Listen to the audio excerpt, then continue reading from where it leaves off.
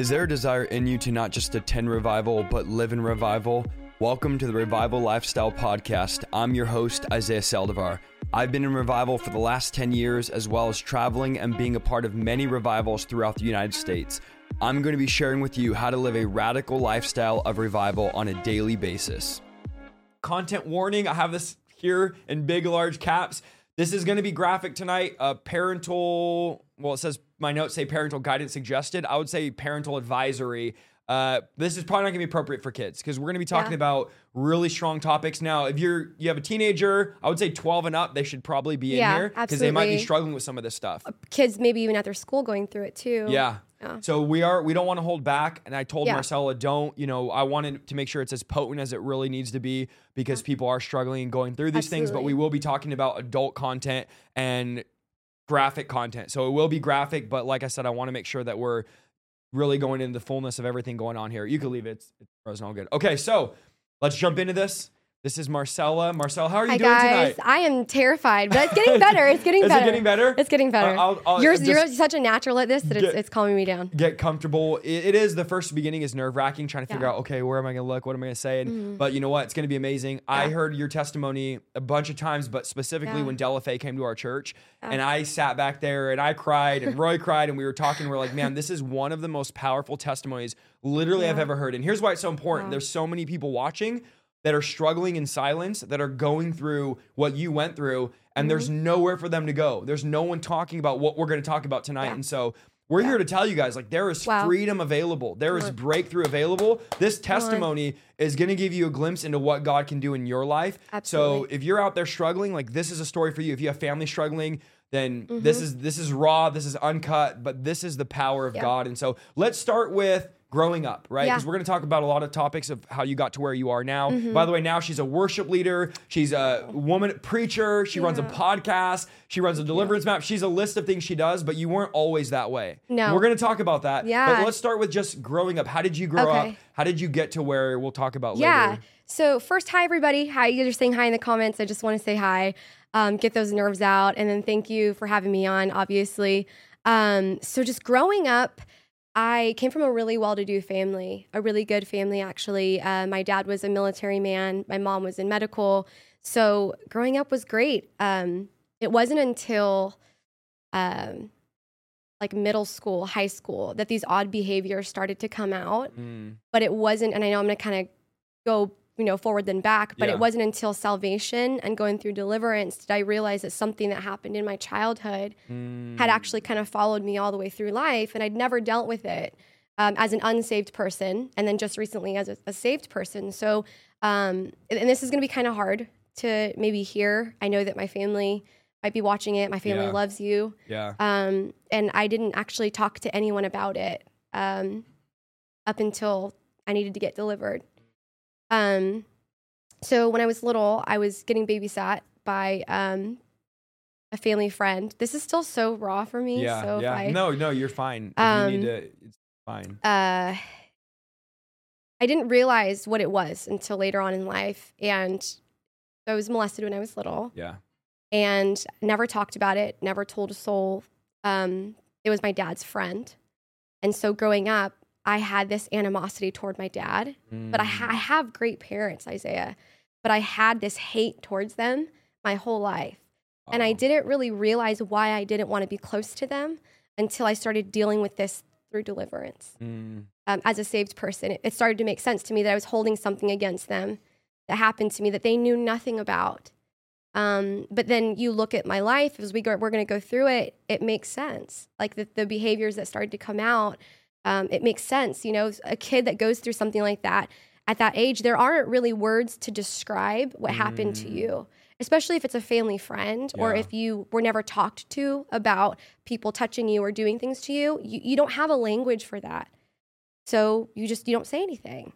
And that's kind of what happened to me. I just didn't say anything, and I never thought twice about it.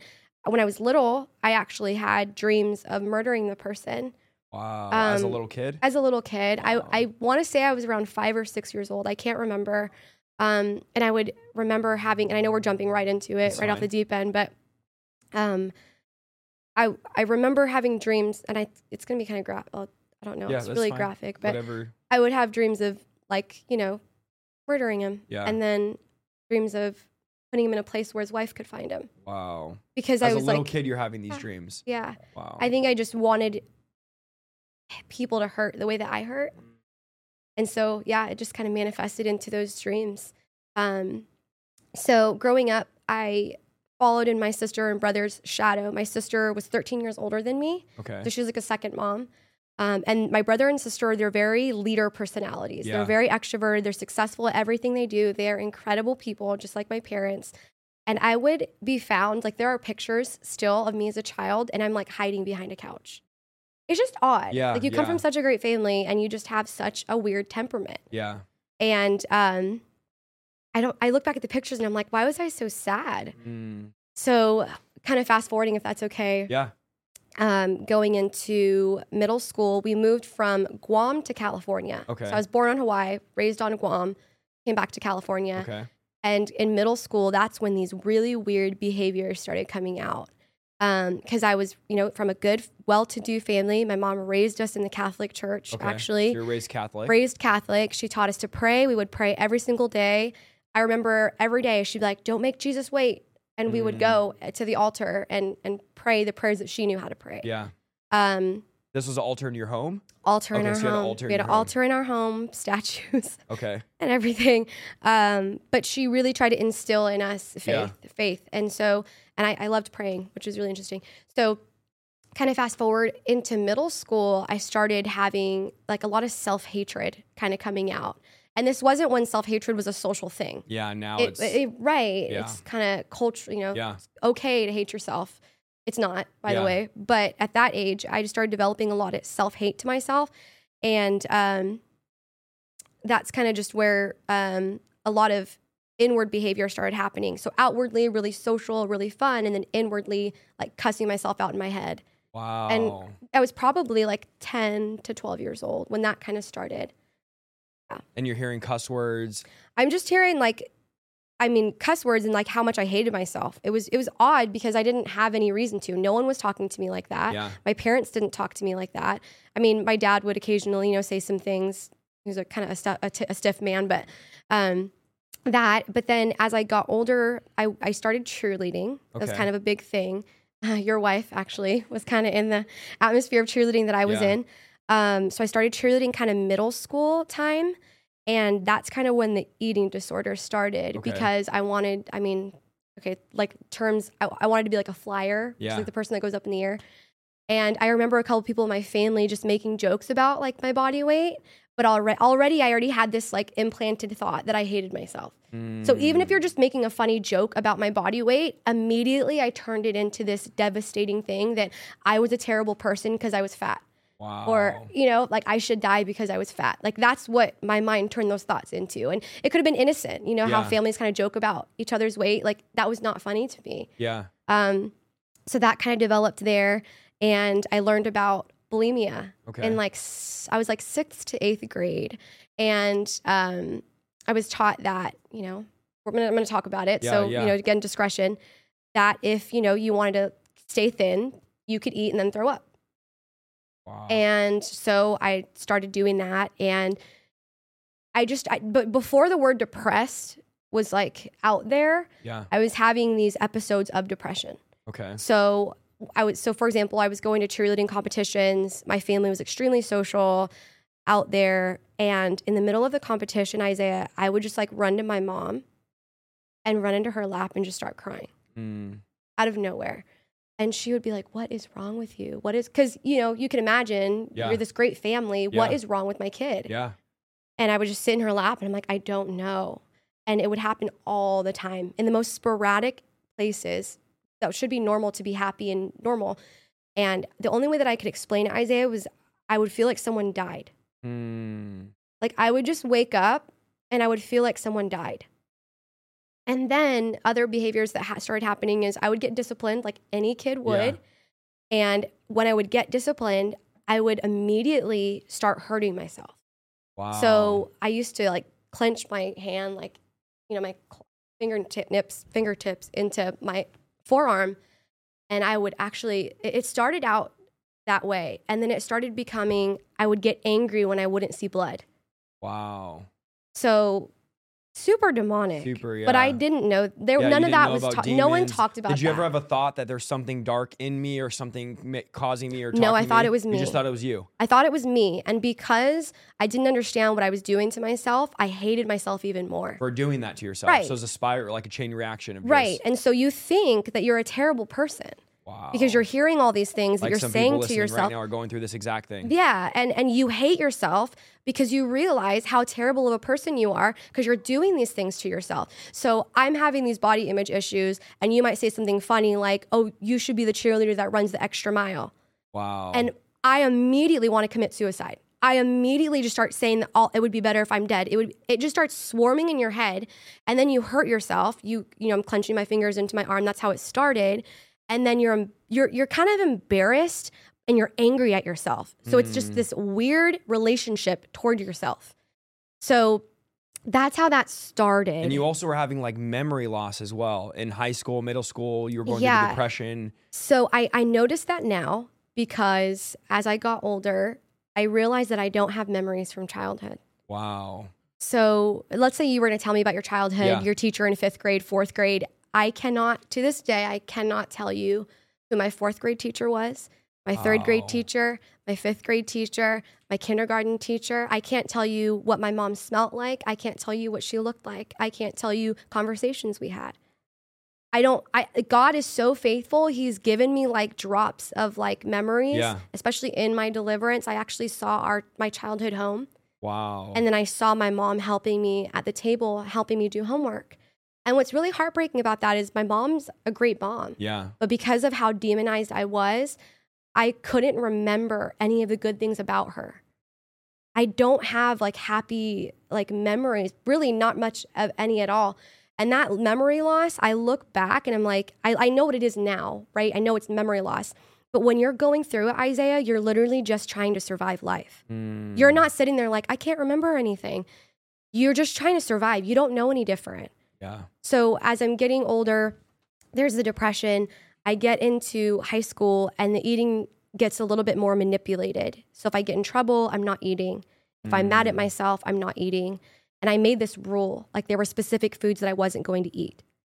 And so a hamburger was one of them. Wow. And we would go out with family and I ate the hamburger. And I remember, Isaiah, the first thing, I went upstairs to my room and I like stuck my knuckle out, full fist, smashed myself in the face. Wow. I was just smashing myself in the face. And I mean, yeah, it hurt, but like I was so angry at myself. Yeah. And it felt like the right thing to do was to punish myself for not doing what I said I was going to do. So that behavior would just be consistent in everything, clenching my wrists, like my fingertips into my skin. And then just getting obsessed with hurting myself. So then when high school came around. Which is so crazy because you have, like you said, and I love how you're honoring your parents. You had this beautiful upbringing, amazing parents. They're, taking you to the Catholic Church, doing their best to what they were raised in their religion, and your family's successful. They're running the cheerleading thing, all that. Yeah. But then there's this darkness, this dark side that no one really fully knows about. And what's crazy is there's so many people out there that are living that exact lifestyle, not thinking, and this is the whole message of tonight, not thinking there's a way out. And this is something you share when you talk about your testimonies. Like, I didn't know this wasn't normal. Like it sounds, and we're going to talk more about some of the stuff, and it sounds graphic and it sounds violent. And you're like, how could this be? But it's like, you thought that was normal. You literally thought this is the way my life will always be. Yeah. And this is the beauty of the power of God is your life won't be the way it always was. Like you have this opportunity in the gospel to start again. To start a new life, to be like, we preach the gospel. We literally say like, oh, Jesus loves you, and kind of just like keep going on and add him to your life. But Jesus is like, no, you actually get to die. That's like beautiful. If you're living the way you were living, the best thing anyone could have ever told you was, Marcela, you could literally die to yourself and become a new person. And then there's a whole beauty of, and get deliverance and get freedom. But I think the message you're saying and people can relate to is like, man, I didn't know it wasn't normal to be depressed. It wasn't normal to throw up after I eat. That becomes your norm. Like for some of you watching this, darkness is literally your normal. Having thoughts of my husband's always going to cheat on me. I'm always going to be this way. I'm always going to cut myself. I'm always going to be depressed and anxious and suicidal. I'm disgusting. People listening, they literally think it's normal to hear voices saying, and we know the video is going to get flagged. We don't care. We want to make sure we get the truth out there. But there's people have a voice telling them, just take your life. And they might be young people. Yeah. I have 8-year-olds, 10-year-olds that say, I have this voice telling me to take my life. And so we're here to expose that voice. Yep. To expose the works of darkness and let you guys know that you can be free, you can be delivered. And if God can take Marcela from where she was, to, of course, tonight we're going to talk about where she is now after we go through her testimony. Yeah. And I really just feel God can do it for any of you. And so, like, if you're listening going like, oh, this is a story about deliverance, this is not. This is a story of the gospel changing somebody's life and giving somebody a fresh life. Yeah. Like, that's absolutely beautiful. Yeah. Whether you were raised the way I was, with, again, I had a beautiful family, beautiful home, or the way you were, and your parents are like, we didn't even know that happened to you. And that trauma, now was that open door for the enemy to come in and just start wreaking havoc. So here you are, you're in middle school, now you're in high school, you're memory loss, depression, you're self-harming. Are you cutting yourself? I know you said you're... At this point, I start cutting myself. And it was weird, Isaiah, because this is when I started hearing the voices. Okay. Because I would be in class and I saw like a soda can, like just like this. I promise I won't spill it in Jesus' name. You're good. It's clear. Yeah, it's clear. It's okay. And I would take off the cap like this, and in my head, I would hear, I could totally use this to like slice my arm up right now. Wow. As if it was like this great, I just learned how to make a rocket. Like, that was how great of an idea it sounded. So I would go into the high school bathroom and I would cut myself. And again, it would always be anger if I didn't bleed. It was a really weird So if you're not bleeding, you're literally getting physically angry. Yes. And you got to keep going. So if you feel it, you got to keep going. So at this point, my mom puts me in counseling. She puts me in therapy. I have a site. This is, if she's watching this, bless her, because she tried so hard, Isaiah. Yeah. I had a psychiatrist. I had a psychologist. I had a counselor. I had a therapist. Wow. And I had an incredible family. Wow. And they couldn't figure out what was wrong with me. So I was on antidepressants, anti-anxieties, and anti-schizophrenics. And this is in high school. You're on all these medications. Yeah. And I would literally be at cheer practice. We owned a cheerleading business at this time, a super successful. People that are probably watching were a part of our gym. Some friends that and I was a huge part of their life, because I'll tell in a little bit. Cheerleading was a huge part of my life. But I would fall asleep during cheer practice, like on the floor. I would just fall out because of medication. Oh. So I cried to my mom, and I'm like, I don't want to do this, because I know that I don't want to feel depressed, but I want to feel something. And when I was on those medications, I felt nothing. Like, I would just feel numb. And at first I called them my happy pills, and I thought it was funny. And I was like, oh, I got to take my happy pills. But it almost became easier to just not exist. Wow. Because I just became very numb as I took these medications. And I'm like, I'm not doing this. So now let me ask you a quick question. Yeah. Because I don't know a lot about the whole, what they diagnose you in pills. How are they diagnosing you and to give you you're a teenager with all these pills, all these medications. How does that even happen? What are they? They go off what you say. Okay. So there's no test. They're not really doing a test of like, oh, you're missing this in your brain or your chemical. No, there's no. Because some people are going to listen to this and say, well, it's not demonic, brother. It's just a chemical imbalance. And I know we'll get into people get heated when you start saying about whether it's chemicals, whether it's demonic. Right. But for you, clearly it was a demonic thing. Clearly it was demonic. What were they? I mean, what are they? They really just went off what I was saying. Okay. So my testimony of the things I was hearing, and they called it manic depression, and then bipolar. So I would be really, really up, and then I'd be really, really down. Okay. Super outgoing. Like I told you, as a little kid, outwardly super social, and then going home and punching myself square in the face and cutting myself. And they call that bipolar. Wow. So, and then schizophrenia. But there's no test. So you also have test. medicine for schizophrenia. Yes. Which I was doing some research on schizophrenia recently, and they were saying like the main category, way they categorize it is if you're seeing images of people or like dark figures. Usually, it's never usually something good, or you're hearing voices. Yeah. So they say if you're hearing voices or seeing images of like deceased relatives, you're schizophrenic, here's medication. So, and I know I have friends watching and family that are like, this is all medical. There's no such thing as, it's not demonic. It's just a mental illness. But in my mind, I'm like, if you go to a doctor saying I'm hearing voices and seeing things, They're not going to tell you, oh, you have a demon, you need to get deliverance, or you need Jesus, like a doctor. So then they're just giving you these pills in high school, and you're basically, and I hate to use the word, but you just become a zombie. Yeah. You just become a shell of a person. Well, I did become a zombie. Like the medications that I was on, that's what it did to me. And that's the only reason why my mom was like okay with me not taking them, because I got worse. Okay. Like it was like, okay, she's not getting better. Like it's like, what's the trade-off? Yeah. You know? And so for people that it makes better, maybe, but it wasn't doing that for me. For your case, you're saying this wasn't doing that for me. It was spiritual, absolutely. Thing. And I mean, it was definitely spiritual. So, but I was in church, and I was, going to church, right? Yeah. So I think that some people that might say Catholic church, correct? Right. Okay. So when people might say, "Well, I tried the church thing; it doesn't work for me," and it's like, did you? Yeah. Did you go to the right church? Did you have an encounter with Jesus and be filled with his Holy Spirit? Yeah. Or are you going to a building and saying prayer? And I'm not trying to dog on anyone, but I was doing that. I mean, there was even a point where I told my mom, I'm going to get off these medications and I'm going to go to church. And I told you that before we started, told Alyssa that before we started the live stream. I thought that was profound because maybe the Holy Spirit was telling me, I don't know, but that was my only hope. That was my only hope. And I was like, I'm going to go to church and I'm going to get off these medications.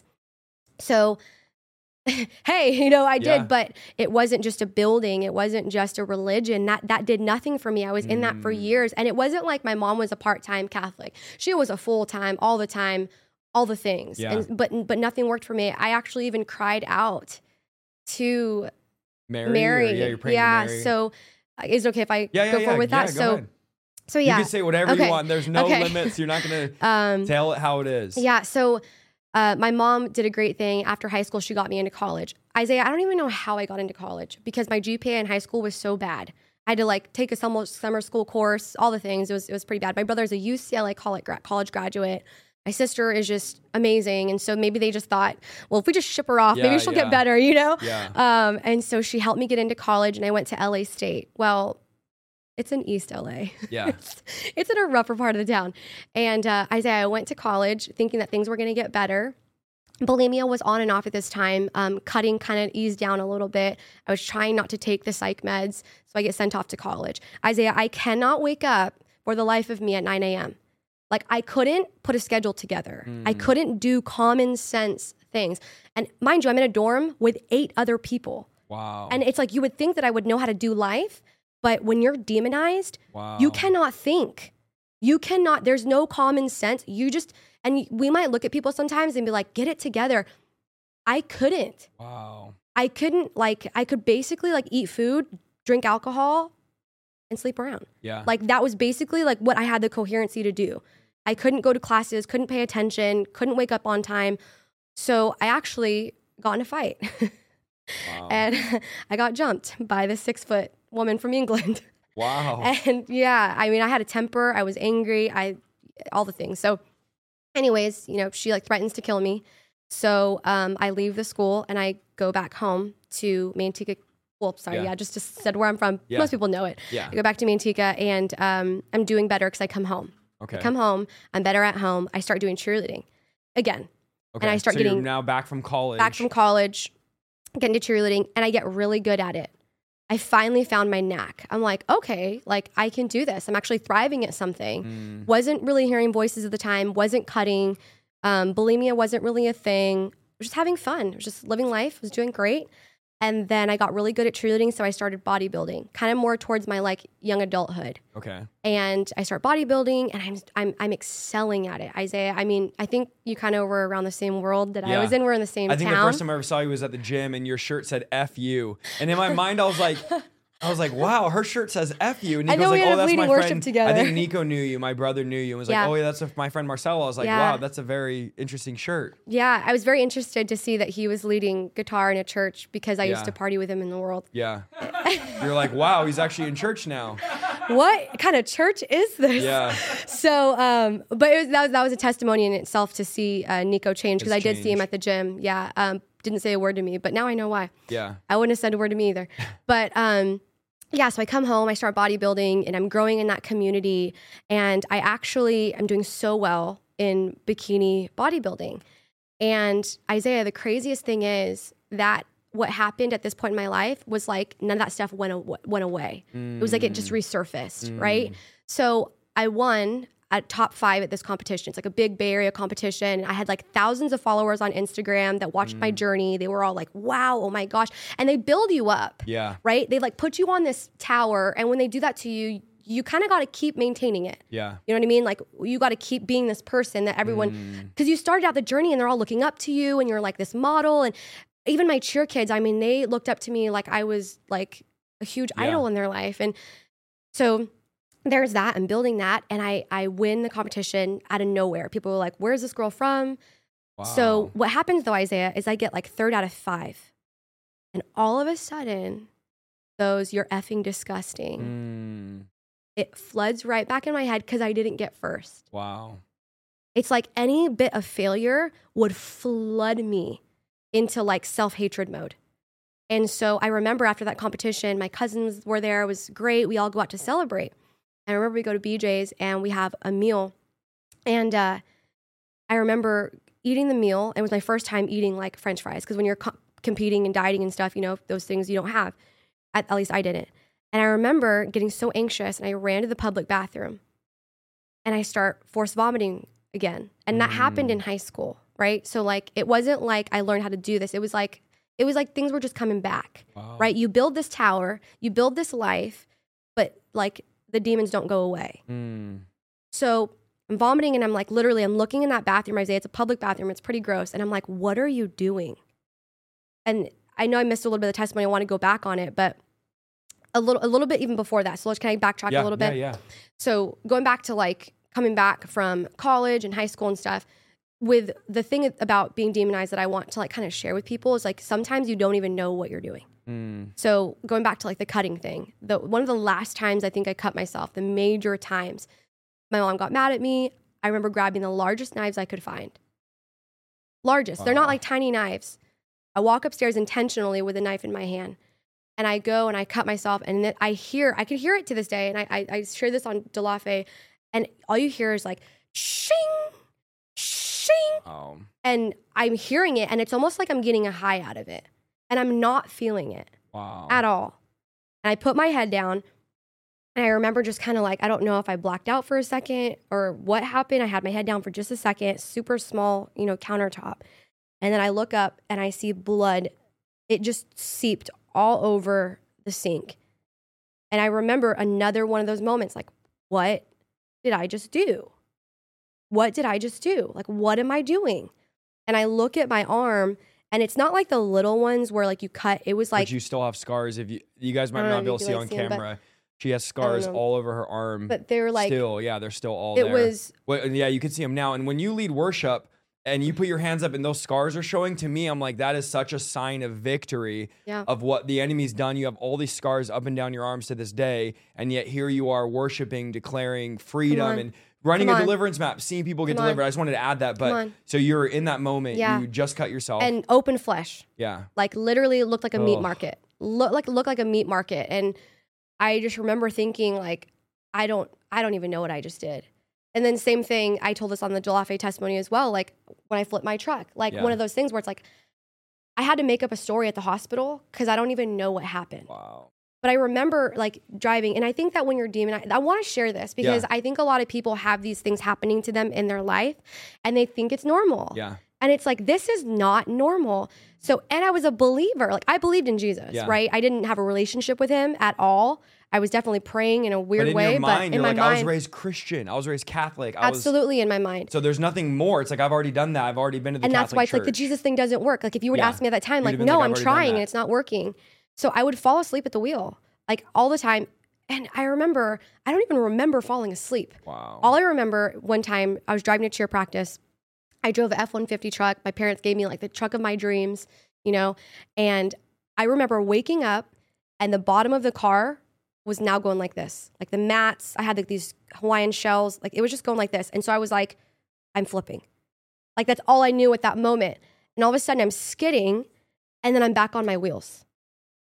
I'm like, how do you flip? So I run out of the car and this guy's like running towards me who pulled off the side of the freeway. And he's like, are you high? Are you drunk? Are you this? And I'm like, no. And he's so convinced that I am that I start thinking I am. I'm like, am I drunk? Like, am I high? I don't even know what happened.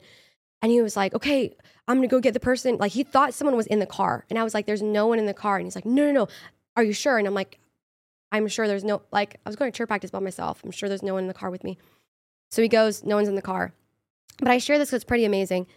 A couple weeks later in the cheer gym, I came to practice, and one of my teammates said, I thought it was her, but when I heard she was alone, I knew it wasn't her because there was someone else in the car that I saw. Wow. That's crazy. I know. And how the car got right back onto its wheels, I don't know. Right? So all these moments, when you talk about your testimony, Isaiah, and you're like, you talk about when you were hanging from the chain, I should have been dead. I'm like, you look back and you're like, I should have been dead. It was God the entire time. How did I not bleed to death? Yeah. How did I not flip and just get smashed on top of how? Right? So, and so many times I overdosed on things, and the grace of God. So all that kind of leads up to. So you were at the big knife, you were cutting yourself, and you were at the time where like, man, I actually enjoy doing this. You were mad if you didn't see blood when you were cutting yourself, which all the stuff we're saying for people that are not demonized or aren't dealing with this, are like, this is absolutely crazy. Like, you're saying you were mad that you weren't bleeding, but this is how far the devil will take us whenever we go down these roads and whenever we don't deal with these areas of our life that we're talking about. So here you are now. Tell us about the bulimia that you went through, because it got way worse. So it felt like things kind of went away. You get home, but now you're in this. You're doing bikini, cheerleading, modeling, and bodybuilding, right, yes. and all that. I know I'm not saying it all. I don't know what any of this is, but you're doing bodybuilding. Actually, you guys, what's really interesting is I actually would see Isaiah at the gym. Wow, that's a miracle. No one in the chat believes that. So the last time was 2000. What was that? 2012, 2013. Yeah, no one believes that. I think you would wear cutoffs too. Wow, with Chad. That's definitely old school. So here you are now. You're the bulimia got worse. The bulimia got worse, and it was because the not winning is what kind of set it off. Okay. And so it was like I never had peace, I never had rest, and so it was like the fact that I didn't win because I was working so hard and I was at the top of the top. It was just like, no, there's more. I'm terrible. Like I would punish myself to get better. Yeah. Very odd. And I remembered after that competition, I threw up. And then oddly enough, like I became very obsessed with bulimia. Wow. Like it became, and I say this, and a lot of people might actually know this because they're going through this. It became a romance. So crazy. It's sick. Yeah. It really is. And I would have it would feel so good to vomit. And it would get to the point where I couldn't eat without vomiting. Wow. And so I even told Alyssa this. I said, if this were before and Jesus had not done what he did in my life and you were to pull out that food the way you did now, I wouldn't be able to listen to anything you guys are saying. All I would be thinking about is that food is sitting there. Wow. And I would be okay, like pretending I'm normal, but I would be feeling so much anxiety at the fact that food was right there. What do you mean? Like you're afraid of the food, or you have like a fear, or you want it? I mean, what? I wanted to eat it because I was starving. So you're always starving. I would never eat in front of people. And then you're throwing it up. I would never eat in front of people because when you have an eating disorder, you get to a point where you lose your hunger signals and your full signals. Okay, explain that because some people watching are going through that, and then some people are like, I've never even heard of an eating disorder. Yeah. So what is bulimia like? What would bulimia is when you basically just vomit your food. You just throw up your food. But when you're doing it to be thin, you're eating. What usually happens is you eat a mass amount of food because you haven't been eating for a very long time. And all of a sudden, when you start eating, you binge eat. And so you'll eat everything. And for example, this is real life. This was Isaiah. I cried on the way over here thinking about that this was my life. And if Jesus didn't stop me, that I would probably still be doing this. Unless I would have died. It would have been one of the or the other. It's so inconceivable listening that the same person that was doing that is sitting right here and doing everything you're doing now. Like it's unbelievable. It literally is unbelievable what God has done. So sorry, go ahead, keep explaining the bulimia. Yeah, no, so this is what a day looked like. So I'd be starving for like 2 days, going to cheerleading practices, going to the gym. I'd see you, probably see Nico, right? And didn't like say anything. I'd be working out for hours. And then the next day I would go to Carl's Jr., Krispy Kreme, Wendy's, McDonald's. Are you going in secret? You don't want to know? I'm going in secret. You start developing a secret life. Because you have to have a secret life to be bulimic. Like, I mean, obviously some people might know you're doing it, but you always do it in secret. Yeah. And so and you're ashamed of it. You're super ashamed of it. And you're out of control. Like you're so hungry because I was anorexic bulimic. Mind you, I'm trying to maintain this model status because I'm like shredded online And everyone's like, and Nico could probably totally attest to this because we were in the same community. Yeah. And I was totally putting it like I was put together. Yeah. No one would have known that the next day I was driving to like 4 fast food restaurants.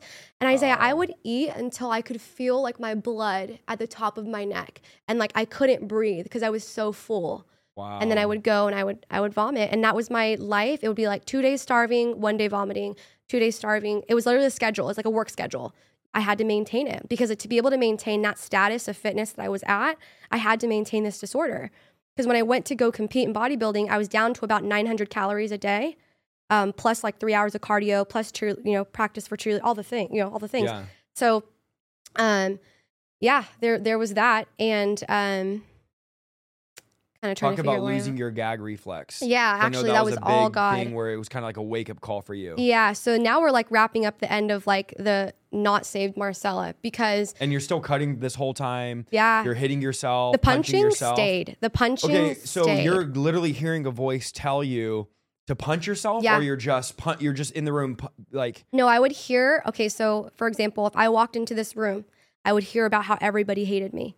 No way. I couldn't sit here. Isaiah, the fact that I could You have a voice sit in telling room, you that person thinks this about you. That person. if I were hates you, sitting here and you looked at like my shirt, Yeah. I would immediately think like he thinks I'm fat. He's looking at my fat. Wow. I could not have a normal without anxiety. But I you're couldn't be in a thinking room this without is anxiety. Just me. This is. Just, I did not think this wasn't normal. I'm saying thought it now. It was normal. Oh, it was normal. It was just in your head. That was my head every a day. voice. I was even we'll get there, but I was Yeah. even at the awakening and I was hearing things and it was totally normal for me. It's not until people started testifying that I started finding out that this wasn't normal. You just thought everybody has a voice telling them whatever. Yeah, everyone's anxious, Yeah. everyone, right? Everyone's but depressed. to the degree, Everyone's just hiding it the way I am. yeah, and demons hide, obviously, right? Yeah. So they're not going to be like, this isn't Yeah. normal that you're hearing me. Yeah. You know, My it's just name's like, depression. Yeah. no, it's not yeah, gonna- totally normal. So, So you're hitting yourself. You're hearing voices telling you this person thinks this. This thinks person. that, yeah. So it was really weird because you're really popular, but you also think that everybody hates you. Very strange. So I start losing my gag reflex, and it starts taking me what used to be like 30 minutes to throw up. It's starting taking me 2 hours. What would used to take me an hour is now taking me 3 hours, 4 hours. And it's a really expensive habit to keep up. It's an addiction. It is seriously an addiction because you have to buy all the food.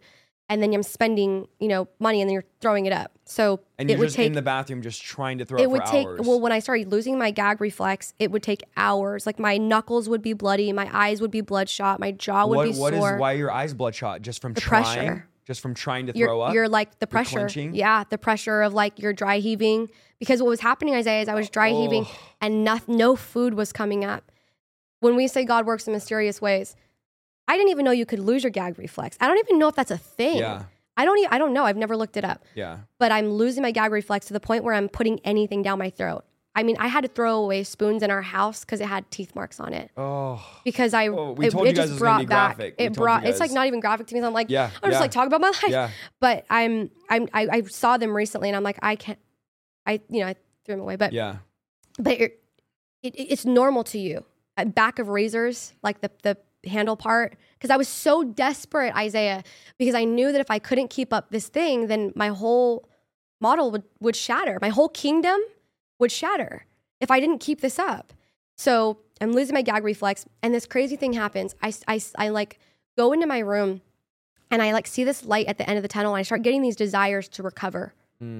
But eating disorder to recovery is very serious. Yeah. Like your body isn't used to having hydration. You're dehydrated all the time. Your Crazy. electrolyte, that's why people can have they can die because of their electrolyte imbalances. Because when Yeah. you're throwing up, you're losing all of your fluids. So to retain glucose in your body, to retain food in your body is actually very scary when you're used to not.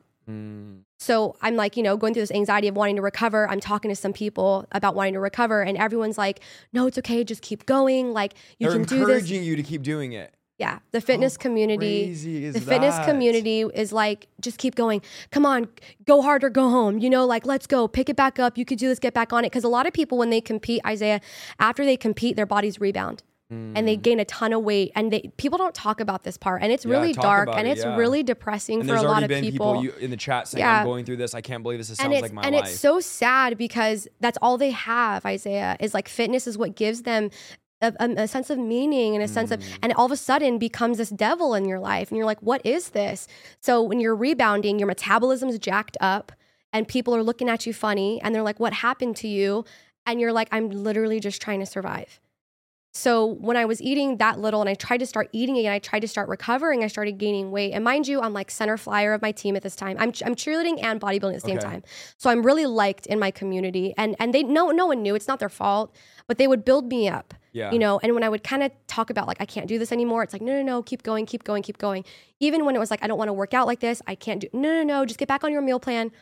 And so when I started gaining weight and I started kind of hearing the whispers of like, she just lost it. She just felt like, Isaiah, hearing those things, hearing the whispers in the background of a community that you thought was so behind you is so heartbreaking because they have no idea that your life is at stake. And all they care about is you continuing to be like the front page of something. That's not really how it is, but that's how it feels. Yeah, it's how it feels. And people might not know the degree of what you're going through, right? But a lot of fitness competitors go through this and they go through so much body shame because their bodies are trying to be healthy again. They're trying to get on some natural body fat. Body fat is pretty healthy, just a general healthy body fat. 0% body fat when you're competing is not healthy. What happens to your brain and happens to your organs is extremely unhealthy. I'd be having conversations. I worked at GNC and my clients would be talking to me mid-conversation. I would just like goldfish. I would just lose what I was saying because there's no glucose in my brain. Crazy. So, as you're recovering, it shows. I was getting cellulite in places that I'd never had cellulite. I wasn't fitting any of my clothes. God really put me in this place where I was so embarrassed to be me. Like he wasn't doing it. Like, shame on you. It was like, I had to get to this point. Yeah. Because if I didn't, I would have died. You were at the bottom. I would have died. I would have kept going. Like I would have absolutely listened to everybody. Like, okay, come on, let's go. Pedal to the metal. Let's push. I had that personality to just keep going. So I lost my gag reflex, and there was a point where I was vomiting up to 4 hours a day, and I was so tired. Isaiah, I would lay down in my bed. I would take like a break, and I would get back up, and I would chug some stuff, and I would try to go again. That was my So you're life. Literally 4 hours a day trying to throw up. Yeah, and then you're now hardly able to because your gag reflex. But you're also spending the other hours binge eating, and then the other hours you're starving. It's a living hell. You're literally dying. It's a living hell. You're dying, and it's a living hell. And this is normal. Like people that have eating disorders, this is their normal, and they're constantly Lord, deliver anxious. Them tonight in Jesus' name. Right. Yes, and it's not normal, and you can get free. Yes. Right. So you're like, I need to recover. I can't do this anymore. And that's when I found your video because I locked myself in there. People were kind of talking about the awakening. They were kind of talking about it. You guys know the awakening was the revival that started at my house and ended up in a building when you came. But when we talk about the awakening, we're talking about the revival that I was leading and that we were all getting saved at and everything. And I was coaching at St. Mary's. One of my cheerleaders actually invited me to the service, and I was Catholic, so I really thought like I knew what was going on. I'm gonna go and show them. Yeah, I was like, I know what I'm doing. So anyways, I'm in my room at night. I'm super embarrassed. I have no friends because I'm gaining weight rapidly, and I'm probably really embarrassing to look at. My cheerleading team was going to Worlds, which is like the Olympics of cheerleading, and I walked out on the team. We own the gym, by the way. Okay. And center flyer, all the things, and I walk into practice, and I'm like, I quit. And everyone was like, you're joking. You own the gym. Well, people pay thousands of dollars to be on this team, to go to where we're going, and I'm all of a sudden just like, all right, I'm out. Oh. Right. But I had to survive. And I was like, I can't do this. So I walk out, I quit. And, there's the whole keep going. I quit and I'm in my room. Isaiah, I would take food to my room, eat it, put the blanket over my head, and I would rock myself like this. Wow. Because the anxiety to vomit was so overwhelming. The temptation was I could not function. This is as you're trying to recover. This is as I was trying to recover. I'm not going to vomit. I'm not going to vomit. But you're I'm psychotic. Like it felt like psychosis. I was literally shaking like a psychotic person. And I found your YouTube video. I don't know how I did, but I remember just like watching it in the middle of the night. And I don't remember understanding anything that you said. Yeah, especially then. I was talking a million miles an hour. And you guys, this is all I would hear. And I'm like, this guy isn't even breathing, But really, I still get that. What fascinated me, Isaiah, was that like I knew that I was doing everything. And mind you, I worked for one of the largest cheerleading companies in the world. I had everything at my fingertips prior to this moment. So I knew what it was to have everything that you could possibly work for and attain in the world. Had the money, had the guys, had the fame, thousands of followers, all the things. And yet I'm like dying, you know, no one knows that, but you're like dying. So when I saw this guy on that video, I was like, whatever he has is better than what I have. And obviously there's something outside of this that exists. Wow. Because I was like, this is the creme de la creme. This is it. Yeah. And so I'm seeing this person on, like, you're literally like full of life. And I'm just like, and I do hear the shouting in the video, and I'm like, all of a sudden I just get so zoned into the videos. I'm so I totally get it when people are like, I found you, Isaiah, and they're so pumped, because that was me. That was me.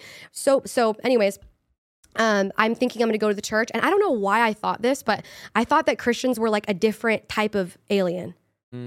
Like, I know how you say you thought they smelled funny. Yeah. I literally thought that, and I don't know why. I thought that an alien? I thought that Christians wore like Amish dresses. Oh, really? And I thought they wore bonnets. And I thought they wore no makeup. So you guys, I'm recovering from this eating disorder, right? And I'm literally like, I'm gonna let go of this whole world that I'm in. I was so excited. You thought we were like riding donkeys and horses and carriages. Isaiah, I threw all my makeup away. And then you came and everyone was wearing makeup. I started wearing dresses. I was like, I'm gonna find the like most Amish looking clothes, and I'm gonna be a Christian. Wow. Like, I was just so excited, Isaiah, about this other life being possible. Because I knew, you know what I mean? Like, I was like, there has to be another, like, I'm going to be that. I was so pumped. I was so pumped about that because I was dying. So I'm like thinking I'm going to go to this church, right? So I go to the church down the road. And mind you, Isaiah, like, can I go here? Is it okay if we go here? Yeah, okay. So I'm Catholic, and, you know, I'm like, I know this Jesus thing. And I walk in, and there's no Jesus on the cross.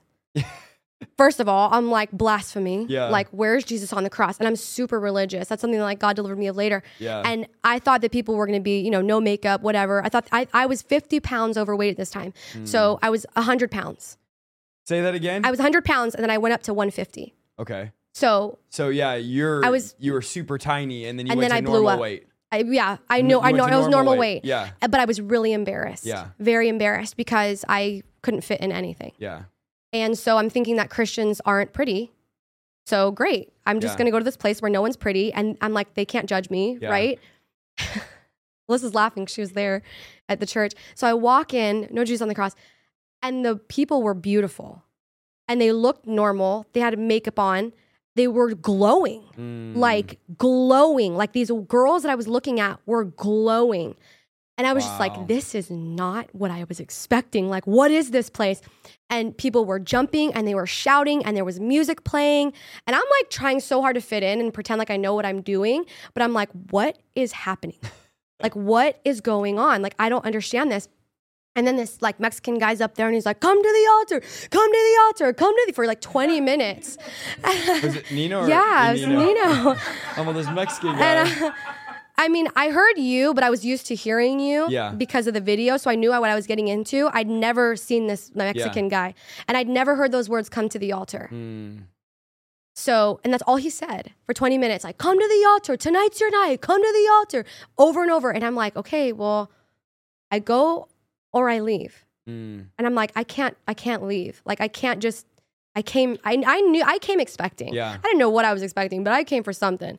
So I go to the altar, and actually I wanted so badly, Isaiah. I think there was like a guest speaker that night. I don't think it was you, to be honest. I'm trying to remember because I started coming pretty consistently after that. But I wanted someone to look at me and point me out. Wow. I wanted someone to go, you are dying and you are hurting. I like wanted them so badly to call me out. I would have loved that. And no one did. No one said anything. So that's when I was like, I should just come to the altar, because he kept saying that. So I go to the altar. And remember, I'm thinking that Christians are ugly, they smell funny, they don't wear makeup, and I'm not going to be judged, all these things, because I'm super insecure, right? And I'm overweight in my mind. So the last thing I needed was like, what happened next? Yeah. So I'm at the altar, and I'm crying. I don't know what I'm crying about, because I don't cry. Crying is a gift. Yeah. But I'm crying. And this beautiful girl who smells like roses with like this long, luscious hair and minty breath, she's like, can I pray for you? And I'm like, no! Like, you're supposed to be ugly. Yeah. Like, you're not supposed to be beautiful and friendly. And so she starts praying for me. And I have no idea that people can hear from God. I have no idea that God talks to people. I don't know what the prophetic is.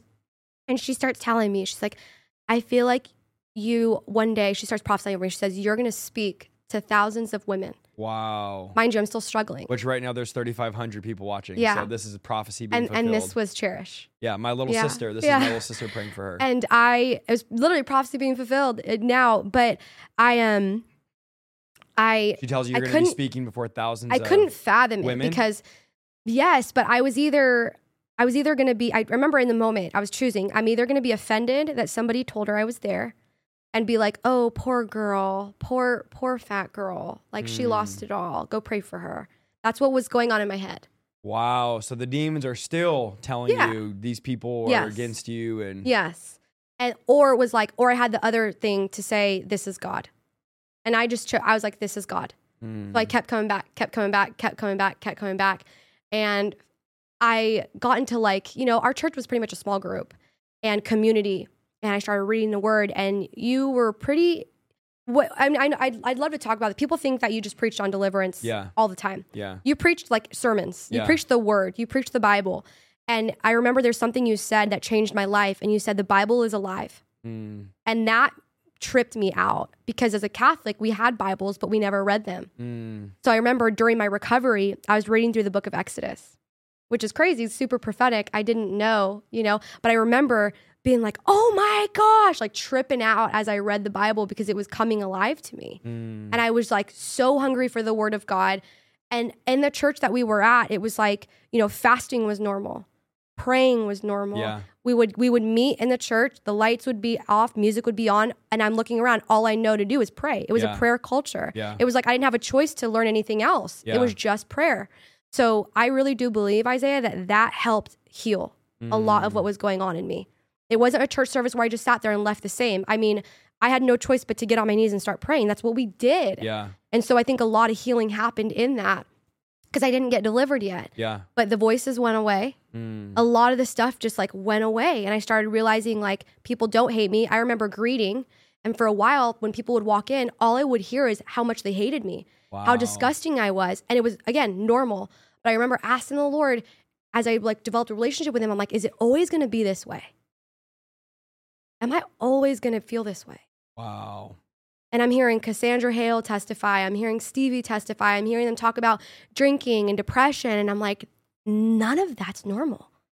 And it starts dawning on me that my whole life is not normal. Wow. And that there's really a different life that's available in this man, Jesus, that you would always talk about. And I'm like, that's it. Like, I'm going 100% after this man. I'm gonna do whatever these people are doing. I'm gonna do it. And I did. And my life started to slowly change. I mean, even my family was like, what is wrong with her? I think everybody got this. You're in a cult. Yeah. Right? You're not drinking anymore. You're not smoking anymore. Drugs. You're not depressed anymore. You're not hurting yourself anymore, but you're going to prayer meetings. You're going to revivals. And now you're traveling out of the city. Now you're in a cult. And now I'm in a cult. Yeah, because you're not doing drugs and not drinking. Exactly. And you're reading your Bible and all those things. So I've kind of fast forward through that. I want to talk about, salvation and deliverance there. Finding out you needed deliverance. Yeah, actually, because you never preached. Like, I love that people are like, oh, Isaiah's just the demon guy. Like, you preached the word of God. Yeah. And I also want to say this too, like the radical Isaiah that we see on live stream, or I remember when you first did the revival in Modesto in 2021 after the pandemic, and it was like lines all the way out down the street. I remember hearing people saying they came from like super far away. Yeah. And it was like crazy for me because I'm like, this is like our regular pastor that like we're used to being with all the time. And people are like talking about you. And I'm like, Isaiah has preached this way, whether there was one person in the room or whether there were thousands. The same Isaiah that I saw at that revival, the same guy I saw when we'd have 20 people show up for service. Yeah. You did not quit. Like at all. And so I just wanted to mention that to people, those little heresy hunters. Sometimes I want to punch them in the face. Like I seriously want to fight back with the trolls all the time. And I'm like, don't do it. Don't do it. Don't do it. Because I know you and I've seen your life and witnessing your life, Nico's life, Alyssa's life, Cherish's life, your parents' life. I've seen your guys' generosity. It's touched my life. It's blessed my life. It makes me so mad when I see this stuff. But I have to just like, okay, you know what? This is God. Yeah. And God's going to keep doing what God's doing. But I just had to say that. So appreciate that. Absolutely. So so going back to services, regular services, deliverance. I didn't know that I had demons at all. And I remember we went through this kind of phase at the awakening where it was like, you guys might remember this, all leadership has to go through deliverance. Yeah. Yeah. We were all like, we were having some issues. We're like, everybody's getting delivered. Yeah. And people started freaking out. Yeah. We were like, I don't know if I want to go here anymore, because it starts challenging you. Yeah. You know? And mind you, we're all serving because we are all, who's going to do it? Like, Alyssa, you sing? Okay, you're worshiping. Nico, you do that? Okay, you're doing that. Yeah. Isaiah, you do that? You're doing playing drums. Isaiah, literally, like, Isaiah would be... I'd play drums and then preach. Yeah, you'd be at practice rehearsing, and then you'd get ready for service, and then you'd do service, and then you do drums, and then you do service, and then you do altar call, and then you're with us, and then we go out, and it's like, people think then that... I was running in the back doing the soundboard. Right, and people think Turn that... me up. Yeah, people think that you just like became like this YouTube sensation. Yeah. It's like your faithfulness has been like this for years. Yeah, we did that for 10 years. Yes. A month shy of 10 when years. all we had was like a wall light. Yeah. You know, like we didn't had, have all I think it this. said, like, Jesus is you know, Lord. like, We had a huge banner that said Jesus is Lord. It wasn't even our banner. And they wouldn't let us change it. it. Was the church's banner. Yeah. Like it wasn't even the ours. church we rented from wouldn't let us change it. We're like, oh, we like it. But yeah. Like, so sorry. I'm just... No, you're good. It's just, it's surreal to see what God has done. And I'm so grateful. But yes, going back to that, so we all had to go through deliverance, and I'm like, okay, I'm going to go for it. I'm going to go through it. So I go through it, and I'm with the head honcho, man. I'm with Nunez, right? I'm like, oh, for sure things are going to leave, you know? Nothing manifested. Okay, your first deliverance. Okay, my first deliverance. Yeah, I'm like, nothing manifested. So people that go through their first deliverance and nothing happens, preach. Keep going, get closer to the Lord. Yes. And then make those things uncomfortable, and you'll probably, come out. So now let me ask you, during this time where you're going for deliverance, nothing manifests, did all the stuff stop with the voices, the cutting, the eating disorder? Now you're in church, you're greeting, you're getting involved. Is all that stuff, you're not doing any of that? Everything except perversion stopped. Okay. So you're just having perverted thoughts. I would walk into the church and I would have perverted thoughts that every guy was staring at me. Okay. Like I couldn't look at you in the eyes. Yeah. I mean, Nico probably didn't know this. Couldn't look at him. I didn't know it. I didn't know it then. I know it now. Yeah. But then I couldn't look at men. Okay. I think the only guy I really could look at was Nino, because he was like a father. Yeah. And he was like helping guide me through my, walking out my salvation. Yeah. But the voices went away, the cutting went away. So when people say I cannot stop unless I get delivered, here's my little challenge to that.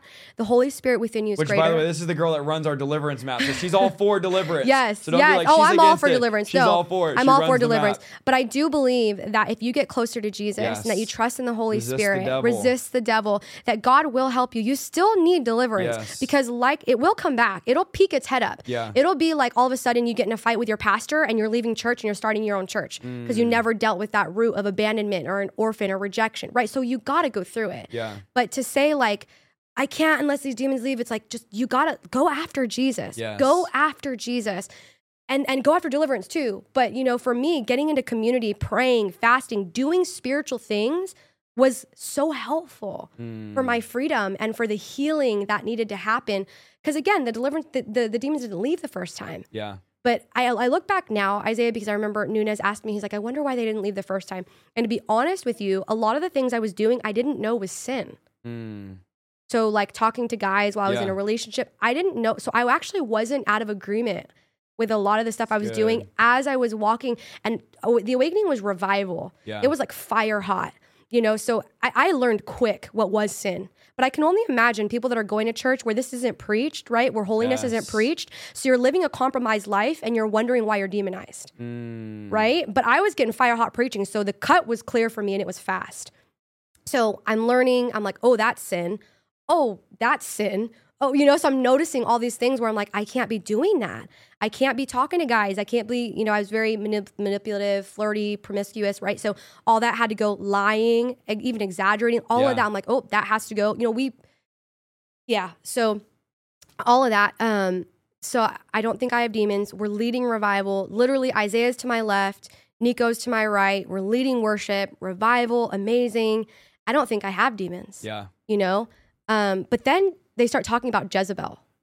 And the talk of Jezebel started coming up a lot. And I think Nino Ben even had a book called Jezebel's we did like Back. a little teaching on, a friend of mine wrote a book about Jezebel. And I did not want to get near that book. Wow. I didn't know. I had no idea that I didn't know I was demonized. But I just knew that I was scared of the book. And then when I would preach the gospel to my family, because I would tell my sister about Jesus, and my jaw would start jittering. And I couldn't control it. And I thought it was the Holy Spirit because I didn't know. Yeah. And then sometimes when we talk about deliverance, my hands would start freezing, or demons. My hands would start getting cold.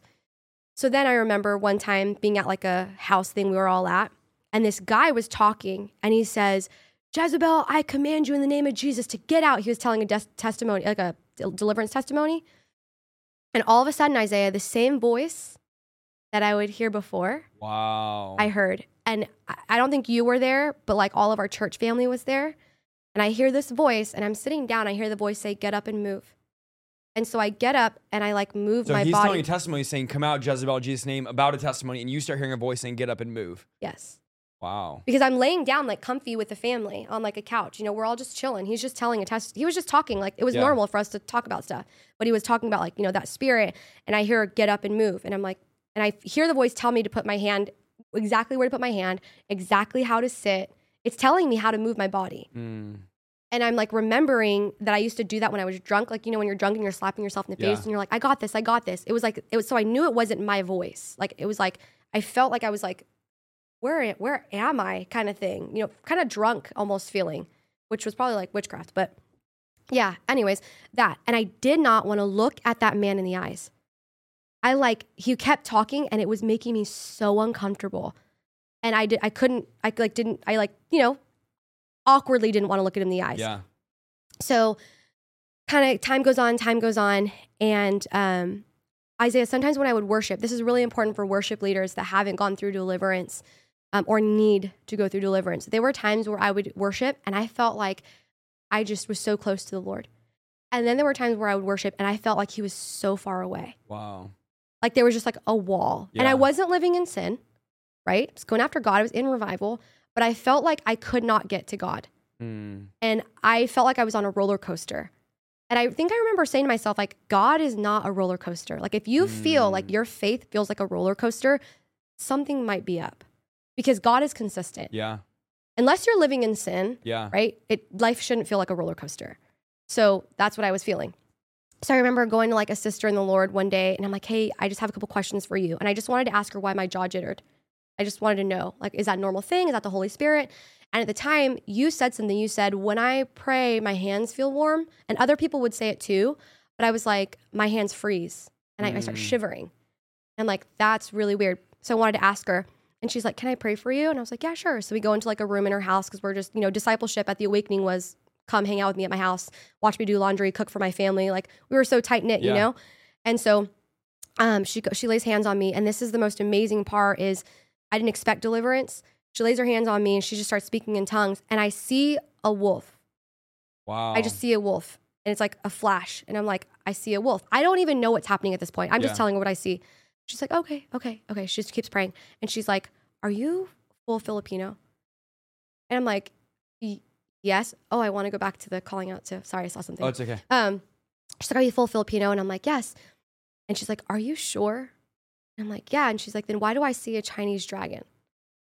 And I was like, oh, well, my dad's family's Chinese. Wow. And so she starts going into things that I don't even know or can't even remember. And so it ends up being a full-blown deliverance. Wow. Like full-blown on the floor. When people are like, Marcela, because, you know, they see me worshiping. Yeah. Is that real when people are squirming all over the floor? And I'm like, bro, that was me. Yeah. Like I was on a carpet for 3 hours and all I saw was the carpet and a closet door for 3 hours. And it was like one of those deliverances where it's like they had to call angels down to hold me down.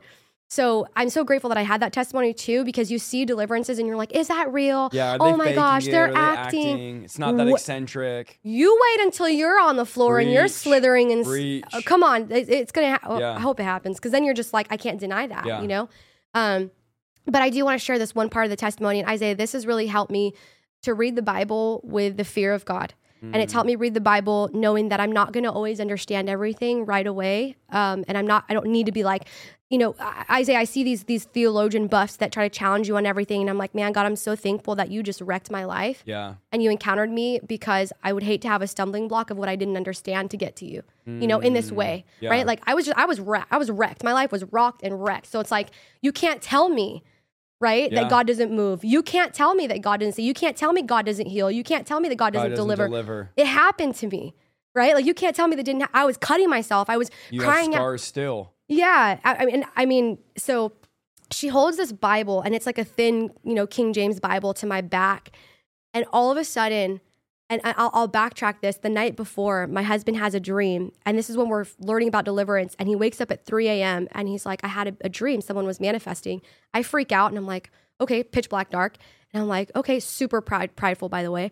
I'm like, who was it, And he's telling me it was like a supernatural dream. I'm thinking, Isaiah, that God was showing him me doing all this warfare. Yeah. Like me like slaying dragons and like being all awesome, And he said someone was manifesting and they were in pain. And I said, okay, who was it? 3 a.m. Your husband says, I have a dream someone was manifesting. And you're like... I'm like, it's me. It's me. I'm casting out the demon. You're the one casting the demon out of them. Yeah, because I was really prideful. Yeah. And I was like, God's showing him that I'm slaying these demons. So then what does he say?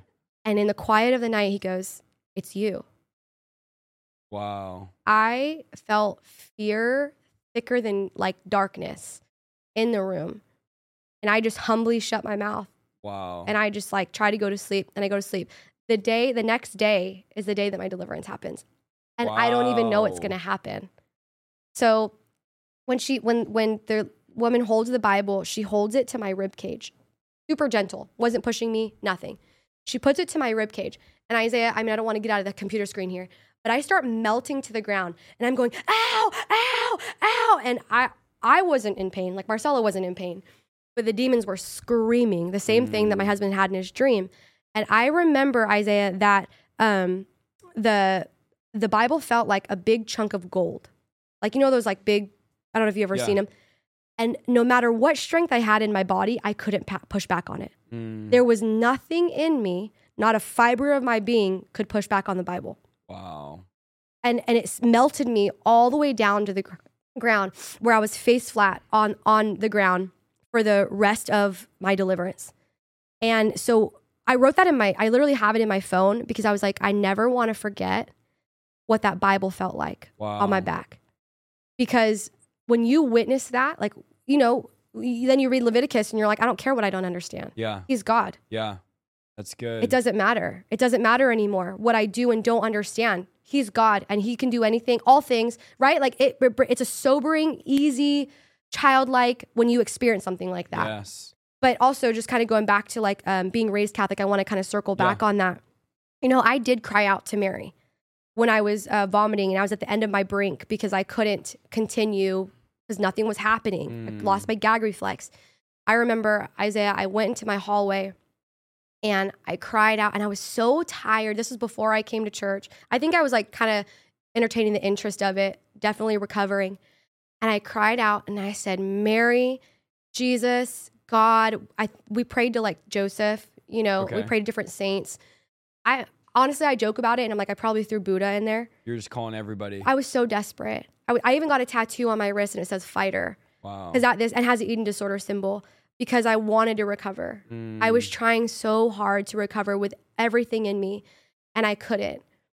So when I was crying out, I had faith that someone was going to hear me. I just didn't know who was going to answer. And literally in that season is where I found the awakening. Wow. Yeah. And so I think of it this way, like, you cry out to God and the only one that answers is Jesus. No one else answers. Come on. When you're going through that and it's literally life or death, people cry out to Jesus. There's only Jesus comes. You can, your whole life, you can worship all these things and you might feel things and experience things. But when it's life or death and you cry out to God, there's only one that comes. So good. And I remember Pastor Jaden did a sermon recently about it.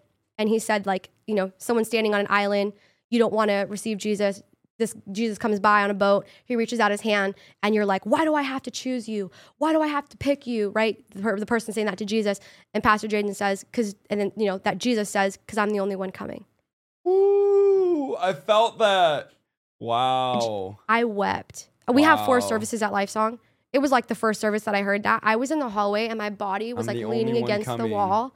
I couldn't move my body. Like, I'm pretty sure I was like trying to fight. Like, I couldn't get up because I realized that he was talking about the man that saved my life. Because a lot of people, they might read the Bible and then they learn about Jesus. I learned about Jesus because he saved my life. Come on. So now when I'm reading the Bible, I'm learning about a man that saved me.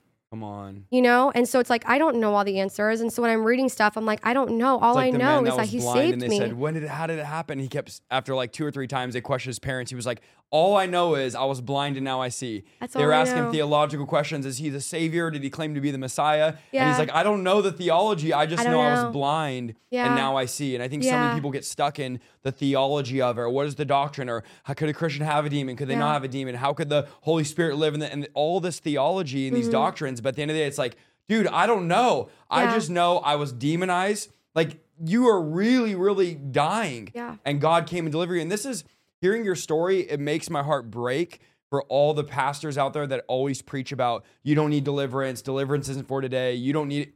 All I could think about to these pastors is they're out of touch. They're out of touch with the real hurting, broken people that are right now in pain watching this, what you went through. Imagine you go to a church where the pastor's like, well, you don't need to get deliverance. You would have just lived your life, medication, and there's people, 4,000 people on here. A lot of them are going through that, not realizing you got saved. God changed your life, but there was an element of getting that deliverance. Your husband saying, I had a dream. And you're like, oh, was I casting out demons? He's like, no, you were actually the one getting delivered. And the next day you get delivered and here you are worship leading, running the deliverance map. I do want to say that when I was driving home that night after the 3.5-hour deliverance, Isaiah, and I say this with all humility because I honor all pastors. I don't know what it's like to be a pastor, right? Like, I know that that's a lot of pressure. I'm not trying to, be rude in any way, but I had heard a pastor, and it wasn't you, say that Christians couldn't have demons. And it was one that I looked up to, and I remember driving home that night and I asked myself, like, am I even a Christian? And Isaiah, I gave my whole life up. Like, when we were at the Awakening, it was like, you're fire hot or you're not. Like, or you're not and you're not coming. You're fire hot or you're not. Like, you're a saint or you ain't. Like, it's really, really, really, it was really clear. It was really clear if we were following Jesus or we weren't. And a lot of people didn't do well with that because, like Jesus says, count the cost. And that's really brutal for some people, but Jesus says to count the cost. And at the Awakening, we were always challenged to count the cost, And so anyways.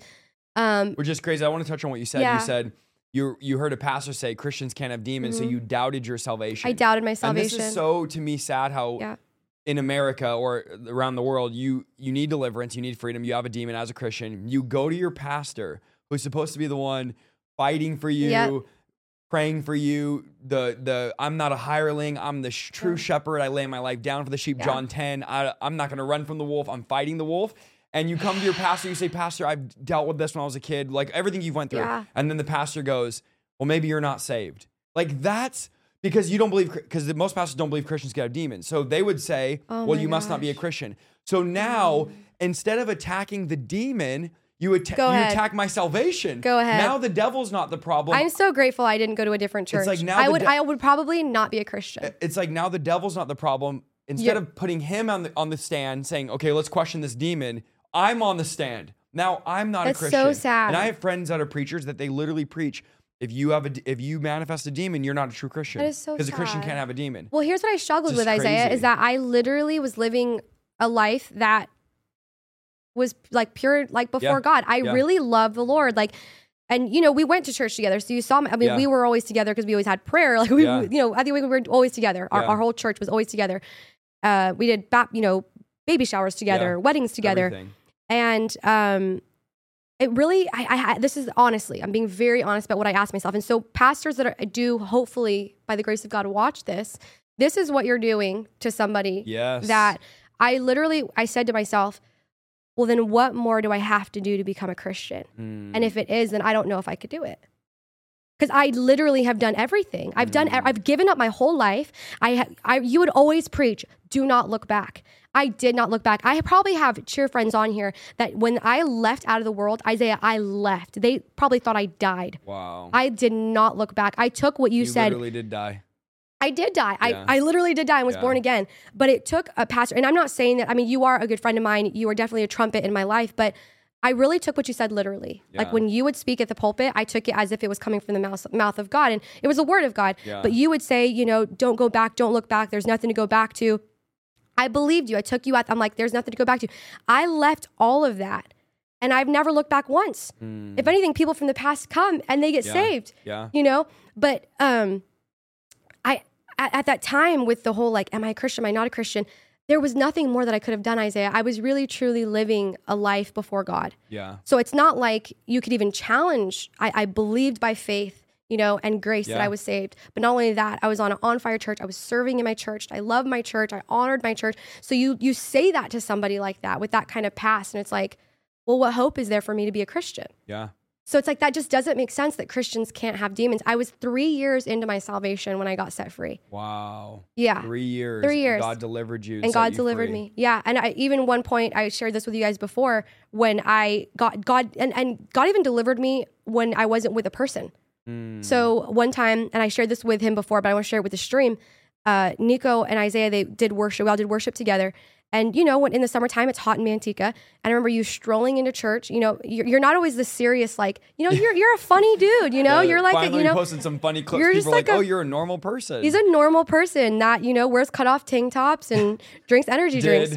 Did. Yeah. So you're coming in, drinking an energy drink. Worship practice. Okay. And Nico's there, and I don't know if you guys know him, but he's super funny. Their whole family, I told them they need to be on the stream together because they're hilarious. Like, Cherish is like, she should be a stand-up comedian. Like, so funny. Our family is funny. So funny. So you guys were joking around with each other, and I got so mad. Wow. Like, I wanted you to come in the church, like, singing hymns. Super religious spirit. Yeah. I didn't know that at the time, but I was like mad that you weren't reading the Bible and like reciting scriptures. Wow. Yeah. And I was so mad at you. This is before you got delivered. Yes, before I got delivered. Like, well, I think it was like after my major deliverance, but more happened after my major deliverance. Yeah. So I go to bed that night, and I remember rehearsing 1 John 1:9. I didn't even know I memorized it. And I was rehearsing it. If we confess our sins to you, you're faithful and just to cleanse us of our righteousness, and forgive us from our sins. I woke up the next morning, went to GNC, doing the till, totally normal, bend over, vomit, lift up my head, and I'm like, what was that? Straight up just delivered. Wow. Yeah, from that like lack of joy. I really feel like it was like a lack of joy. Yeah. I don't know what kind of demon that would be. I don't know, but lack of joy. Spirit of religion. Spirit of religion. But then kind of fast forward, if Christians can't have demons, go back to, 2021. And we actually we went a different route. Yeah. Went to Lifesong, which is super funny. I just have to say, when I saw coffee machines in a green room for the first time, I thought I was going to die. Because Isaiah at the Awakening, like, our goal was to be as uncomfortable as possible. Like, in the prayer rooms, we would remove furniture just to pray. Yeah. Like, get uncomfortable. So Isaiah would come back from like all these like churches, and he'd be like, in the green room, and they have a coffee machine, and da-da-da. And we don't have coffee machines, we don't have a green room. We have a hallway. Like, well, the worship team's like standing in the hallway before church starts, and we're like, can we go out now? So you talk about green rooms and all these people, like, not saying bad things, but sometimes people are in the church, but they're not in Christ.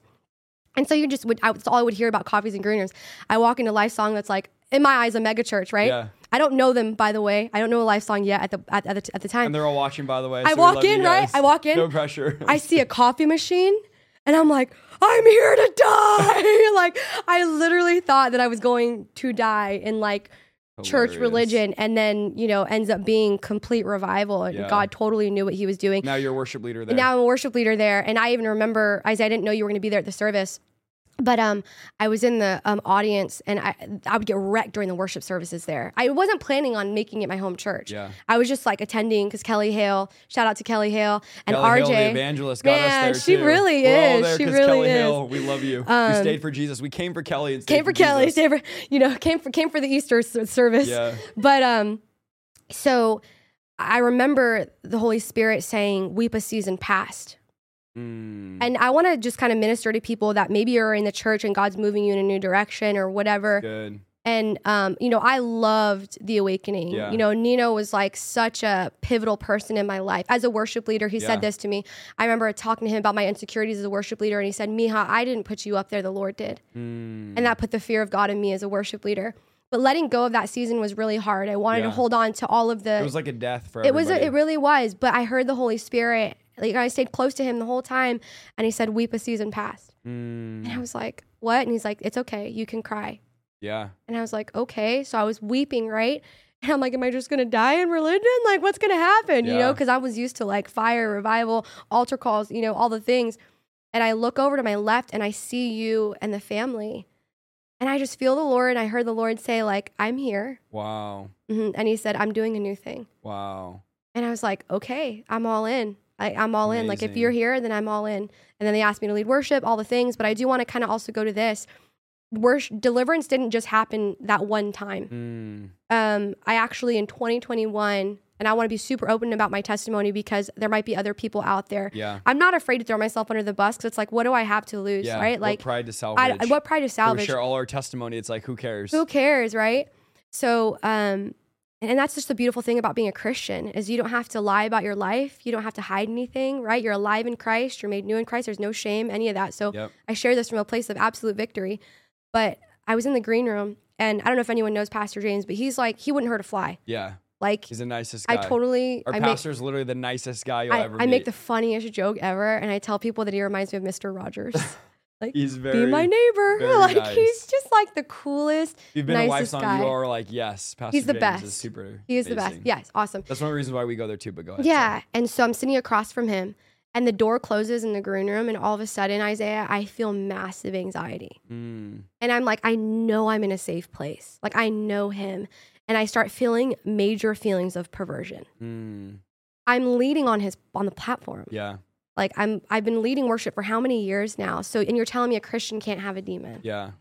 Well, what would happen, Isaiah, if I believed Christians couldn't have demons? Would I just live like that forever? Wow.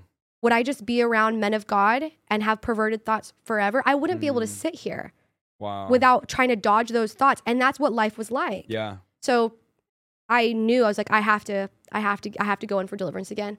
So even if you're a leader and you're on fire for God, it doesn't make you any less on fire for God. If anything, you're getting closer to God. And he's like, all right, let's get all of it out. You know, so I feel like a lot of people have a connotation of shame. Like, oh, you need deliverance because you're from the street or you're from the world. I've been saved 7 years now. And this was, a year ago. So saved 6 years, loving the Lord fully. And I just feel like it's so dangerous to say that to people because then people, by shame, because they love the Lord and they don't want to embarrass their family or whatever, having demons. But I knew better because I was already ministering in deliverance. I'm like, I'm getting the freedom. Yeah. I'm not playing around. Like, I'm going to sit in front of this man of God and I'm going to feel safe in front of him. Yeah. So I went after it, and lo and behold, I actually never really dealt with the molestation. Yeah. So I talked about it kind of in the forward of this testimony, but I really didn't start dealing with it until the more mature time of my salvation. Which is where that, like you were saying, the perversion stuff stems from. Yeah. And people have that, even people watching, they've been through one deliverance and they're dealing with that and they're like, well, I already was delivered. But you may not have been delivered from everything. Yeah. You may still have something there, and that's a telltale sign. I tell people, if you're having, that's how I know I needed deliverance. I was having the most perverted, bizarre, and when I say perverted, I don't mean just like normal, I mean like bizarre, to where I was like, this has to be a spirit. There's I couldn't even think of how disgusting these thoughts are in my head. That's how I knew, okay, I need to get, and then as I was sharing my faith, I was feeling something growling out of me. I was feeling something tightening my chest and my jaw, same thing. But I knew, I was like, these thoughts are not mine. There's only 3 voices. There's the Holy Spirit, there's a demonic spirit, and there's my own human spirit. So if my human spirit's not making these thoughts, doesn't want these thoughts, the Holy Spirit's not going to give me a perverted, crazy thought. And again, we're talking about this because there's tons of you dealing with this. And then I'm thinking, okay, then there must be a demonic spirit there giving me these perverted thoughts, these perverted desires. So and I think if that you're going through that, man, I think that when you are going through that and you don't have people giving this type of conversation, that's why, Vlad, you never hear Mike, about this you guys all being out there and people are like, oh, they're talking about it too much. It's like, you guys are saving people's lives because people are in church and they're having these thoughts. Yeah. And they're super ashamed. Yep. And a lot of these people have platforms. Yeah. Isaiah, people are just like, oh, they are even just so kind. And they'll be like, oh, you're my favorite worship leader, just like being super sweet and stuff. I could only imagine hearing all that, right? And then going home and feeling all the trash that I was feeling. Yeah. And feeling like it was always going to be that way. Isaiah, I couldn't imagine living like that. Yeah. We hear of the tragedies that happen to people, leaders and stuff that take their life. And it's like, this is not normal. Yeah. For you to have thoughts that it would be better if you ended it, that, you're worthless, you're disgusting. You need to throw up, when you cut yourself, when you hear those things, when we say them, they sound crazy. Yeah. Like if you say it out loud, we're like, what? Yeah. But when you're hearing them, it sounds so close. Yeah. And because you aren't getting the language of these are demons, you're super ashamed that you're even feeling that way. Yep. And so you don't say anything. Yeah, absolutely. And then you keep going for prayer. You keep going for prayer. You keep going for prayer. People are praying for you. Nothing's happening. You're not getting better. Be a better Christian. And, maybe you're not really a And then Christian. there's even more shame. Yeah. And so what? Where do you go with that from that? So I feel like God's just like, I've had it. Like, we're not, I can only imagine how his heart breaks that we're not talking about deliverance. Yeah. That we're not giving people an option of a way out. Because when people are born again, you're really born again. Yeah. Like my whole life, new life. I mean, yes, I like listened to the word and I stuck to the word. There's nothing to go back to. But God, like how we talked about high school and stuff, Isaiah, I couldn't count before I got saved. So what do I mean by that? I couldn't count money. Like numbers to me, like when you're demonized, when there's specific demons on board, you can't think. Yeah. So if you were to say, Marcela, I'll see you tomorrow at 4 p.m. Isaiah, I mean this. I'm being honest before the Lord. I couldn't compute what 4 p.m. tomorrow would even be like. Wow. Like time. Yeah. Like, okay, so we're going through the night, we're going through the morning, 4 p.m. is in the afternoon. Isaiah, I couldn't compute time. I couldn't count 20% off of $200. Blank. I was going into nursing school, right? In salvation. I still needed deliverance, right? This is like after deliverance, my mind's brilliant. I do podcasts, I do photography.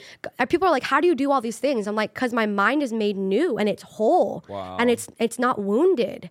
So, but prior to, you'd bring up numbers, I'd black out immediately. And I thought I was stupid. Wow. And people believe that. They think that they're stupid because they can't think. You probably and no have one a would demon on ever board. think, and this is why we're talking about this. This is so important. No one would ever think, oh, that's a demon causing me to lose track of time. Or like we hear this all the time. I had a spirit of confusion. It's like people say, I don't know what time it is. I lose track of time. It's kind of like 2 hours goes by. It feels like 15 minutes or 3 hours go, 3 minutes goes by. It feels like 2 hours. Mm-hmm. These are unclean spirits that are causing all of these things in our life. And people think it's normal, and it's not normal to be that way. Not normal. And another thing is like very important is demons are personalities. So like a spirit of anger is literally the personality of anger. Right. Demons are disembodied people, disembodied spirits. So like for Ephesians chapter 6, the New Living Bible says, persons without bodies. So it says this, our wrestle is not against merely flesh and blood, or that Greek would be like persons with bodies, but persons without bodies. So if you start thinking of demons as these are actual persons, not people as we are uniquely made, but these are personalities that don't have physical bodies, but they're still persons. So when we're talking about like demons, anger, depression, anxiety, perfection, religion, confusion, Jezebel. People say, well, how could you have Jezebel and then she had Jezebel? Well, the spirit named Jezebel, that's the spirit's personality. It's not like there's one demon of Jezebel. Right. It's the personality of the spirit. So people have like, let's say, you're watching this, you have a spirit of like hatred or a spirit of suicide or a spirit of anger. Like that spirit is causing you to be that way because it's intertwining with your personality. But the thing is, the demon is not going to go, oh, by the way, I'm the spirit of depression. Here I am. Because it knows you're just going to look up how to get a spirit out of me. So these spirits make you think that it's you. It's you. And that's why you hate yourself so much. Their voice sounds like your voice. Yep. So now you hate the demon, but you don't know there's a demon. Right. So instead you hate yourself. Right. So you're taking that hatred that should be going towards the demon, going like, man, I hate these demons. Yep. But you're going, oh, this is just me. So this is why when people manifest, like tonight, people are manifesting. They're going like, oh, why do I feel so angry? And why am I manifesting? And why in your church service, I had a demon screaming out of me.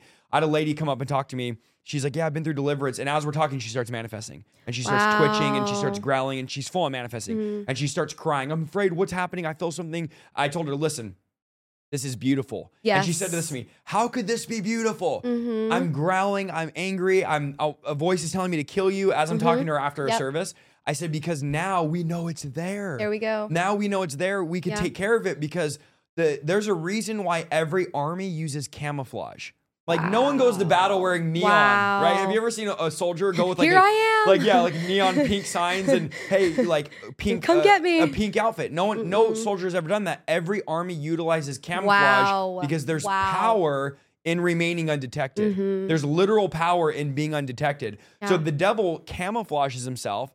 The worst thing that could ever happen is for you to think he's real, or for us right now to expose him and him manifest. Yep. So it's like, man, now I know he's there. And so the devil, unfortunately, has used pastors and leaders to hide himself.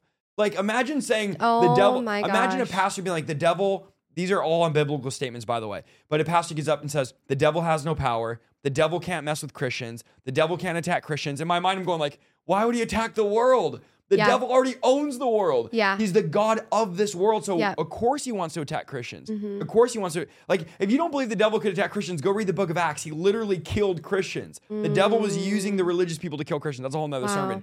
But my point is, pastors are propagating this message that the devil's weak, the devil has no power. But here's the problem. You read the Bible, and the Bible says the devil's the god of this world. The Bible says he's the prince of the power of the air. The Bible says he's the prince of demons. Peter says he's like this. This is what Peter says. He's like this roaring lion looking to devour somebody. Okay, so Peter says he's this lion trying to devour people. Jesus says he's the prince of the power of the air. He's the prince of demons. This is the god of the underworld, the world would call him. And then pastors say the devil has no power. The devil's has no authority. He can't do anything. And if we come and say the opposite, which what the Bible says, you're empowering the devil, Isaiah. You're empowering. No, we're being real. And we're going, these spirits, guys, you need to hear me when I say this. These spirits have been here for thousands of years, and our little coffee shop, Starbucks Jesus is not going to overthrow them. So we have to get out of this. I wish that the devil had no power. I wish that the devil just couldn't mess with anyone. Wouldn't that just be the way it would be amazing? Yeah. But the reality is there's a real devil who the Bible says is the enemy of our soul. He's our adversary. So we're fighting against him. God's already defeated the devil. The devil, in the sense of Jesus, has been defeated. So his power and his authority, all that, Jesus has defeated him. But Jesus said, it is finished. Jesus didn't say you're finished. Jesus finished his job. But now we are at war against the power of darkness. And the Bible says that. We are at war. You go all through the book of Acts, they're at war against the enemy. So this idea that the devil's like has no authority and he's in hell hiding in a corner somewhere. And, you know, we preach all the time, we're overcomers, but we don't live like that. Like, how are we going to get up there and preach, we're overcomers, the devil has no power, and then these same pastors are going and dating a girl they met at the park. These same pastors are watching pornography, yet they're preaching the devil has no power. It's like, man, we are in delusion, but God is raising up an army. God is raising up people that are like, we're not afraid of the enemy. We're not afraid of darkness. The whole thing is, too, is perishing from a lack of knowledge. Yes. Because what we start learning about in the supernatural is we start learning like the open doors. We start learning how the enemy comes in. Not only does he have power, but there's access points. Yes. How can you be an overcoming Christian if you don't even know where the enemy is coming in from? Yes. Like, can you explain that to me? That's like, what kind of warfare strategy is that, right? So you know where the enemy is coming from. You look at blueprints of war. It's like, where are the attacks coming from? Where can they come? Where are they going to come breach things, right? That is like a simple tactic of warfare. Spiritual warfare. If that's not happening, if there's no access point for something to come in to breach something, then what is spiritual warfare then? Yeah. Right. And even your childhood, like, so the trauma you went through. Right. Most people think they get a spirit, which again, think about it as a person without a body, comes and lives in you. Matthew 12, Jesus said they live in you. Right. Spirits call you their home. So they come as a personality. It's like, imagine you have this angry, bitter friend that's just always angry, always bitter, terrible personality, and that friend comes and lives in you, and now you become like your friend. That's what spirits are. They're literally persons without bodies. That's why they come and say, my name's so-and-so. There's literally spirits with names of people, right? So the spirit without a body comes and lives inside of you, and people live their life with another person in them. And then some, it gets way worse because they have 10, they have 20, they have 30. And you had multiple. I had, I think 11 or 12 different personalities living in me. So one time I'm lustful, the other time I'm angry, the other time I'm shameful, the other time I'm bitter, the other time I'm all these and no wonder we're exhausted. No wonder we live our lives exhausted because we're managing 10 different people in us. It is very exhausting. 15 different people. And then we go to the doctor, and God bless every doctor, every nurse. We bless you. We love what you're doing. We appreciate you.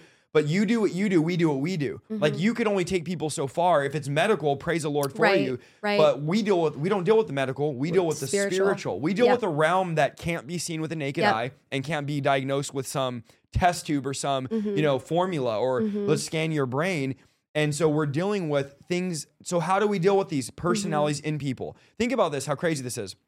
Medication won't do anything. It'll just quiet them down. It'll just numb you. Yeah. So medication can't do it. So we know doctors can't deal with it. If it is a Yeah. demon, a doctor Right. can't deal with it. Right. Our family people can't deal with it. I can't do anything about your demons. I can't Right. do anything about, there's no way. I can't make a way for you to go from being cutting and depressed to now free. Right. And so then Jesus comes and goes, for all of history, people have been living with these spirits. Yeah. In the Old Testament, Jesus brought them out of bondage. In the New Testament, Jesus brings the bondage out Come of them. on. He That's comes good. and says, That's for so thousands good. of years, you've just had to live with this, but I'm Wow. actually going to do something about it. So Mark Yeah. 1, Jesus is preaching. A man's in the synagogue, not outside, not some, God bless all of you, but some drug addict on the corner. Right. There's a man in the synagogue pursuing the 630 plus laws, trying to live Living righteous. way holier than we are. Oh, yeah.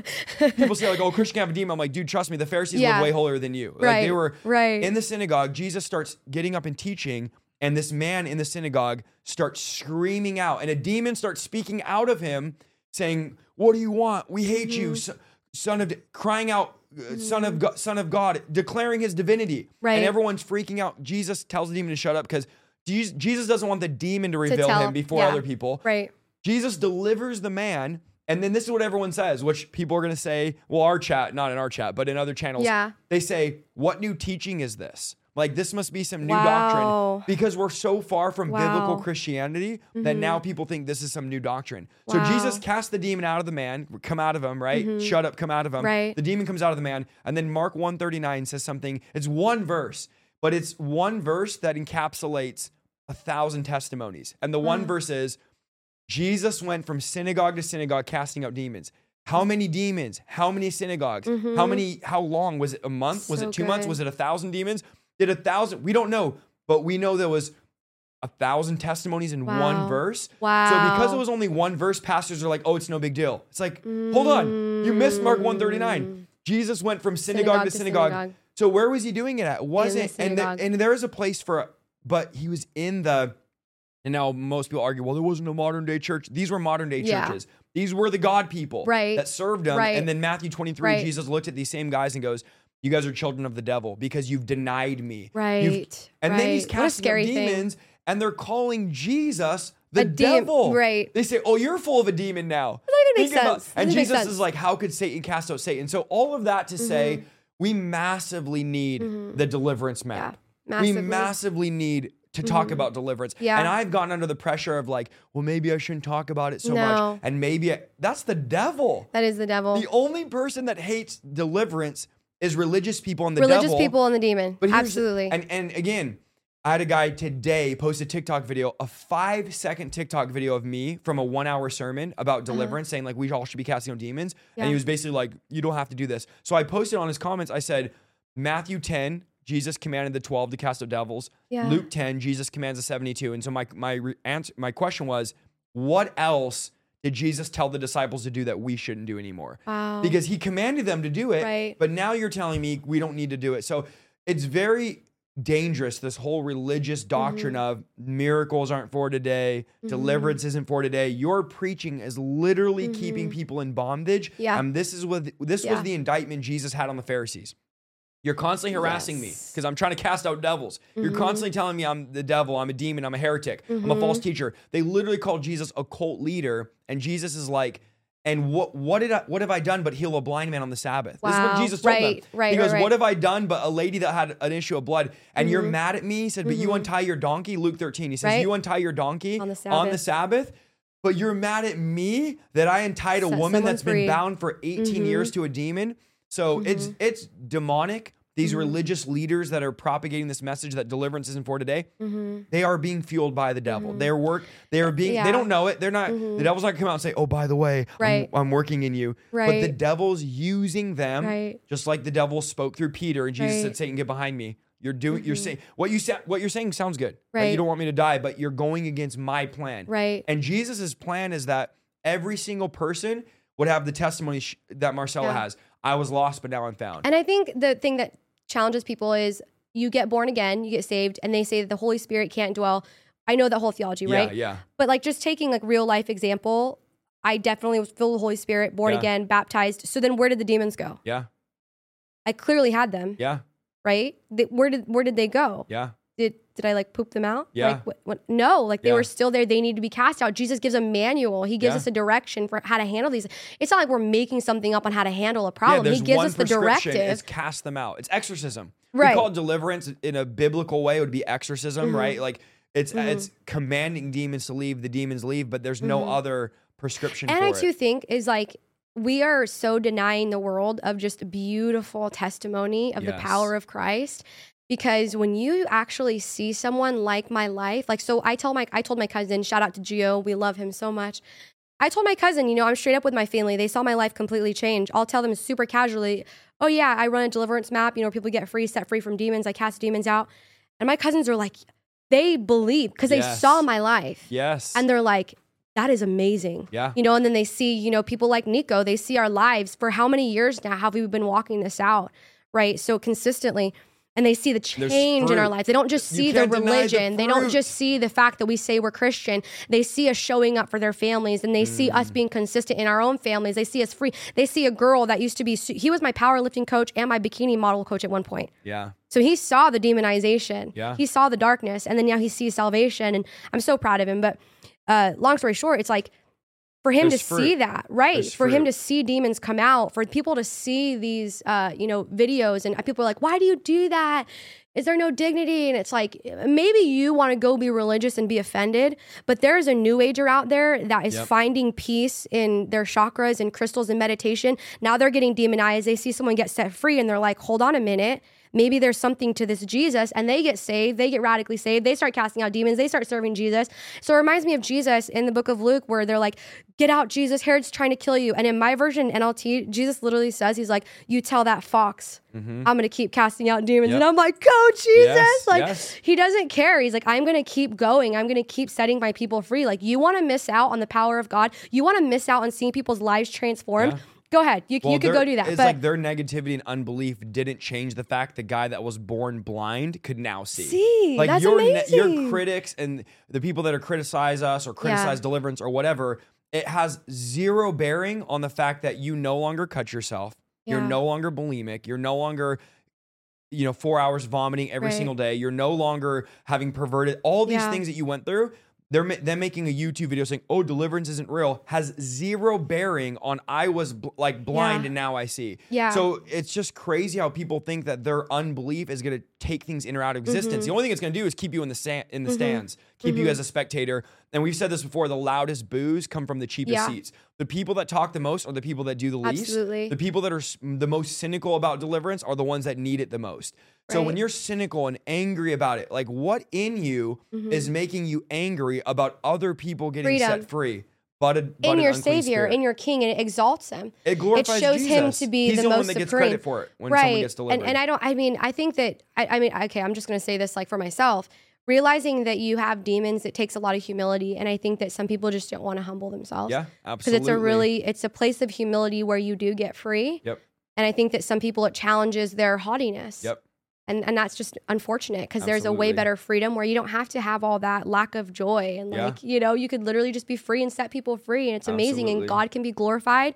People see signs and wonders and miracles and God's glorified. And it's exactly what's happening at Lifesong. And that's why I'm so grateful that we have the ministry and the leaders that we do because they let God do what God wants to do. And we have the whole city flocking to our church. Yep. Before Mike Signorelli came, the weekend before that, we were so packed that in my mind, I was like, how are we even going to fit people when Mike comes? Crazy. Like, now we're like overflow. And it's our city. Yep. Our city is seeing the fruit of free people. Yes. We're not giving them. And we're not in a destination city. We're in one of the, they say it's the murder capital of America, not a glorious destination city. People are like, why are you there? Yet there was over 3,000 people on Sunday coming couldn't get in outside, crying out at the altar, crying out. There's a hunger. What is the answer to a city that is the murder capital of America? Yeah. What is the answer? Right. Is the answer some watered down, lukewarm message of, oh, that's not for today? Come on, Isaiah. Or is the answer, we are going to come against every strategy, every plan, every contract of the enemy? Let's pray for the chat here, okay?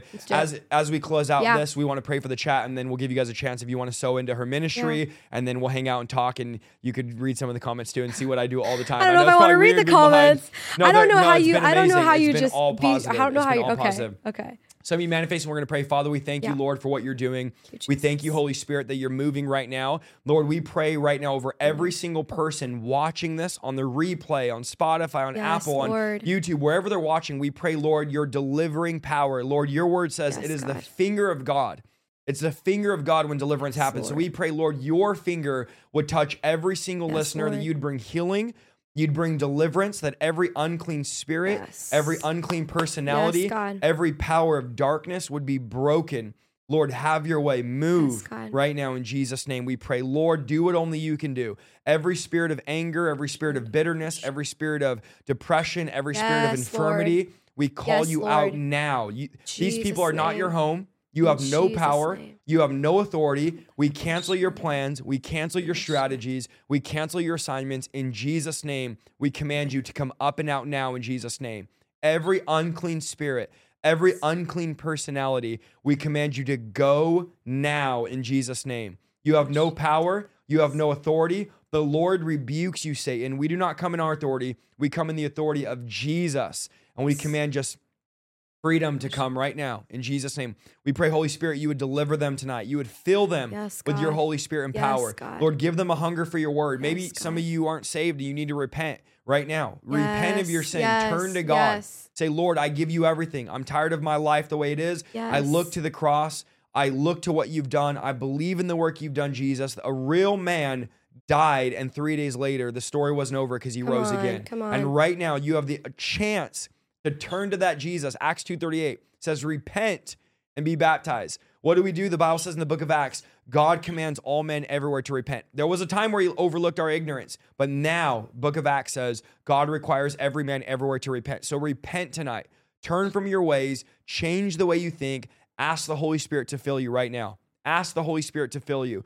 Get free. Tonight is your night. Get filled with the Holy Spirit. Get baptized in the Holy Spirit. John the Baptist said, I come and baptize in water. One comes greater with a greater baptism, and that is the baptism of the Holy Spirit and fire.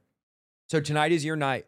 Tonight you can have breakthrough. Tonight you can have deliverance. Tonight you can have the start of a testimony, saying it was that night. I was in my living room. I was in my bedroom. I was in my car. I was watching on a replay a month from now, and the Holy Spirit called my number, rang my doorbell, knocked on my door, and I said, Lord, here I am. I'm opening up to him. Don't be closed off. Don't let those spirits lie to you, hearing voices. Today is your day to get free in Jesus' name. And then we also have our deliverance map. If you need more. Thank you so much for listening to this week's episode of the Revival Lifestyle Podcast. If you like what you heard, go to www.isaiahsaldivar.com for more content, and please follow me on Facebook, YouTube, and Instagram at Isaiah Saldivar. See you next week.